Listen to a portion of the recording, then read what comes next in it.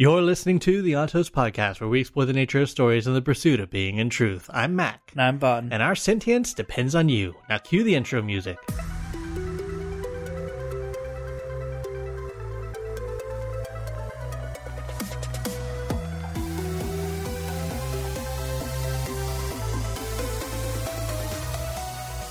The first contract, often spoken of by the Kandra, was originally just a series of promises made by the first generation to the Lord Ruler. They wrote these promises down and in do so codified the first Kandra laws.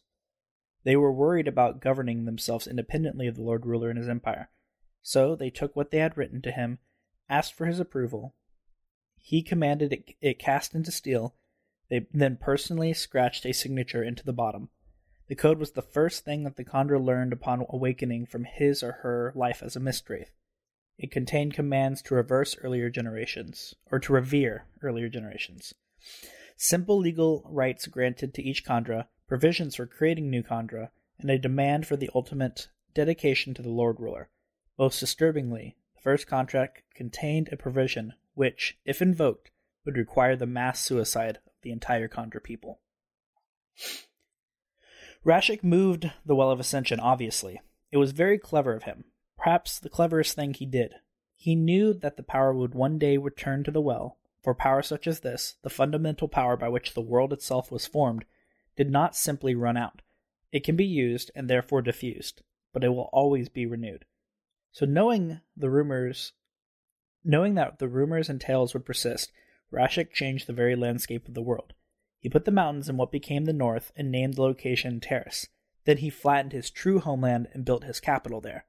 He constructed the palace around the room at its heart, the room where he would meditate, the room that was a replica of his old hovel in Terrace, a refuge created during the last moments before his power ran out.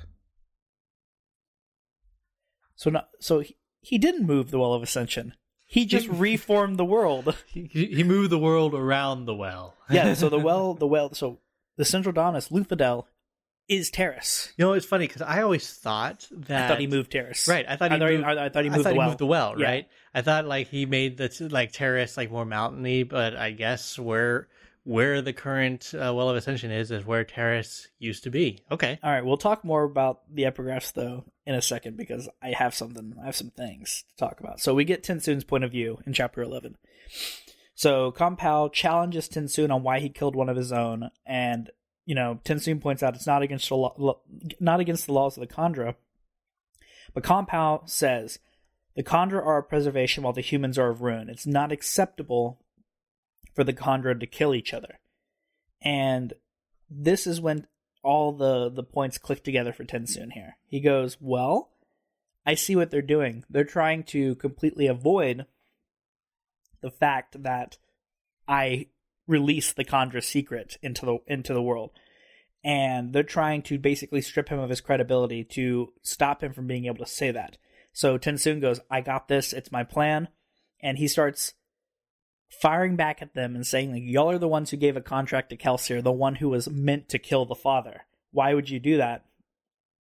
And he goes, I did not break my contracts, and this is the loophole Tensoon was going for. He says, Vin is now our mother. Vin, having killed the father, has now inherited all of his rights, has inherited the first contract. She is the mother. She deserved to know how to control us because it is her right now.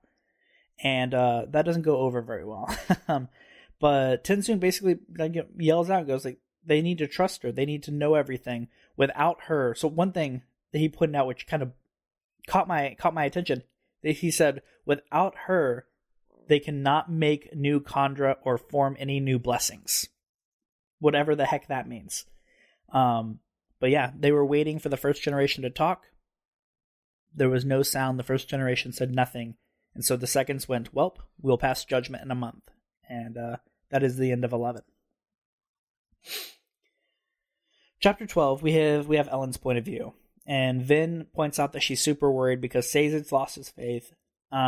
Breeze is trying way too hard to keep people happy, which basically to Vin means everyone is giving up and Ellen needs to fix it. And Ellen's like, well, I am the king, or I'm the emperor. It is my duty to get them all together and make sure that's the case. But we learned that there are portions of the Empire where the mist stays at all times during the day. It never goes away. And Ellen's scribes have been keeping track of it, and we know that by next winter, there's only a small section of this central dominance that will remain mist-free, and it definitely won't be enough to feed the population. We go back to Vin's point of view, and Rain's voice is still in her head, messing with her. It's still plaguing her. It's back. She's like, man, I'm trying to get rid of it. And she's going through this moment where she goes, if I can push that voice back, which I've been doing all this time, if I can stop it, then we need to find a way to stop these voices in other people's heads, to get Sazed his faith back, to get Breeze to come back and believe that they can actually win. And Ellen does just that. I think he does it in such a fantastic way. He pulls a Kelsier, where he brings everyone in, and his way of pulling a Kelsier is to get people to talk about Kelsier. So they are talking about the food storages and how they're not going to last, and they're trying to brainstorm ways to feed everyone with the mist coming in. And Ellen's like, listen, this is what needs to happen, okay? So Sazed and Breeze need to go to Orto and break that diplomatically, right? Conquer it diplomatically. We learned that Spook is there currently spying, and he's sent back metal inscribed messages saying what's going on. That's good. We can't trust anything not placed in metal, as we have learned at the end of Well of Ascension.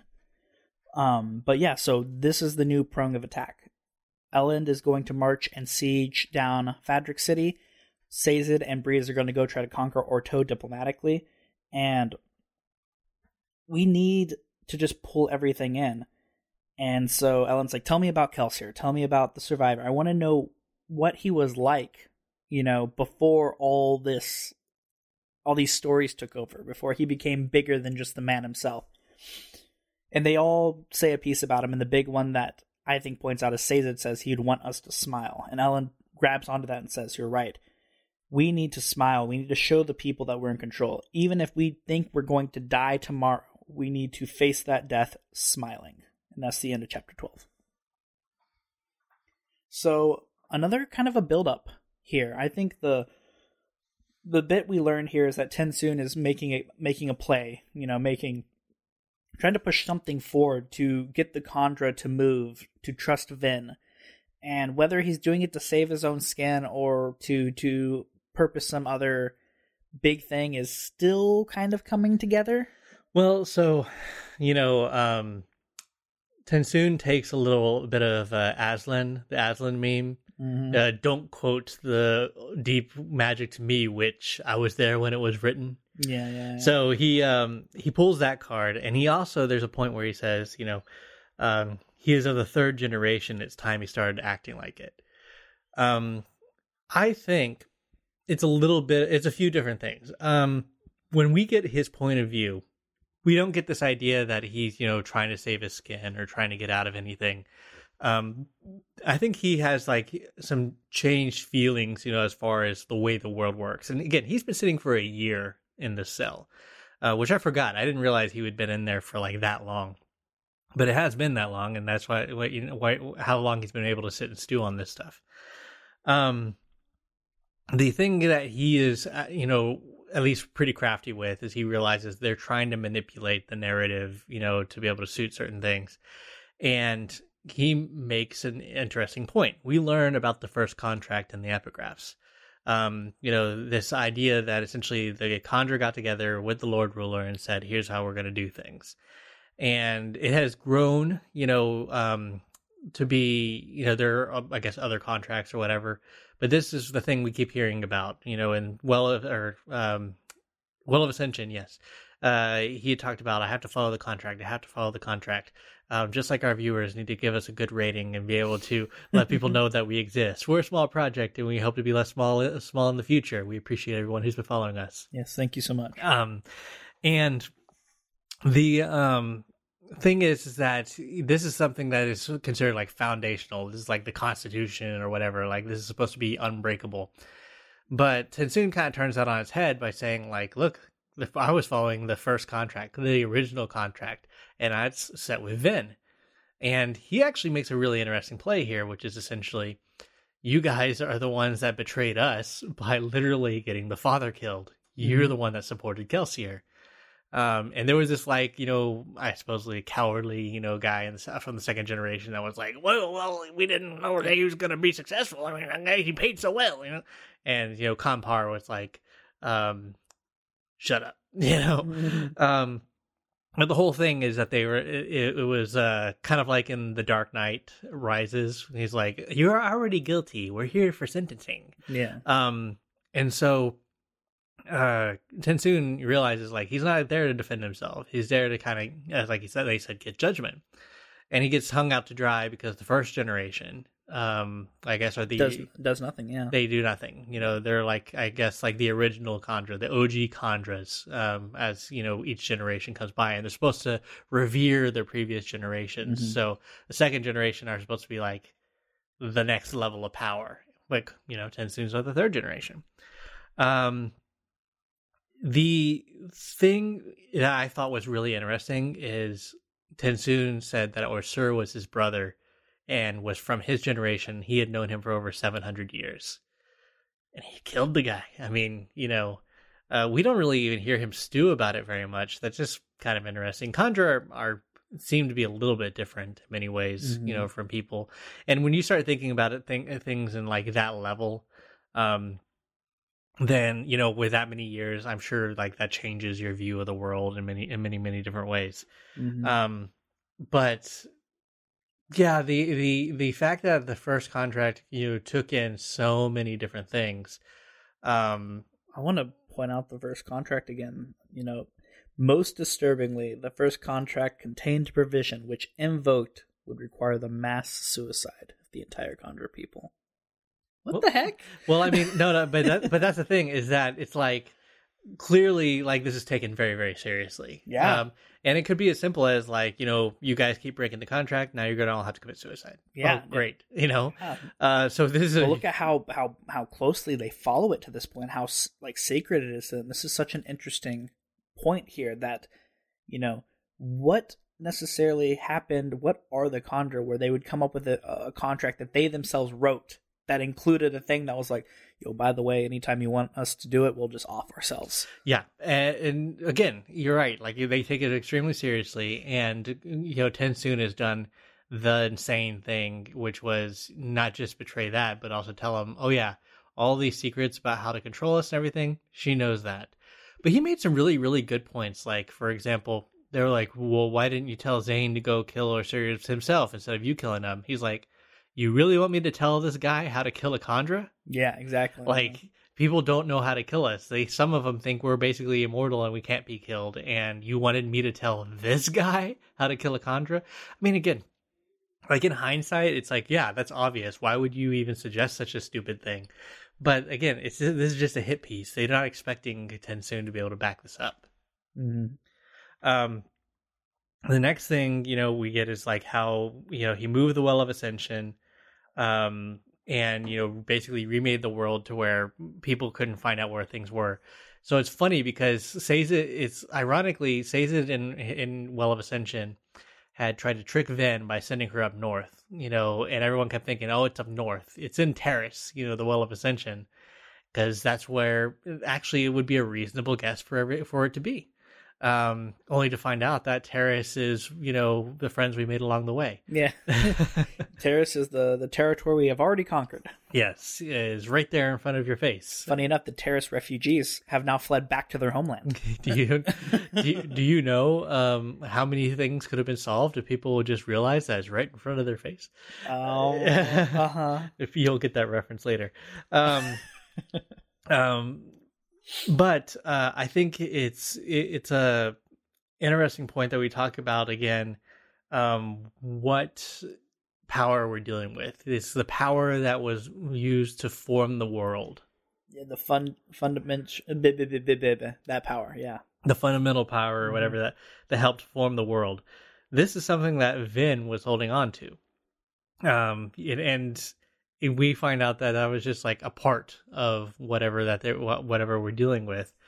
And Vin again is dealing with the stuff in her head. She's saying, Reen is saying hope is for the foolish.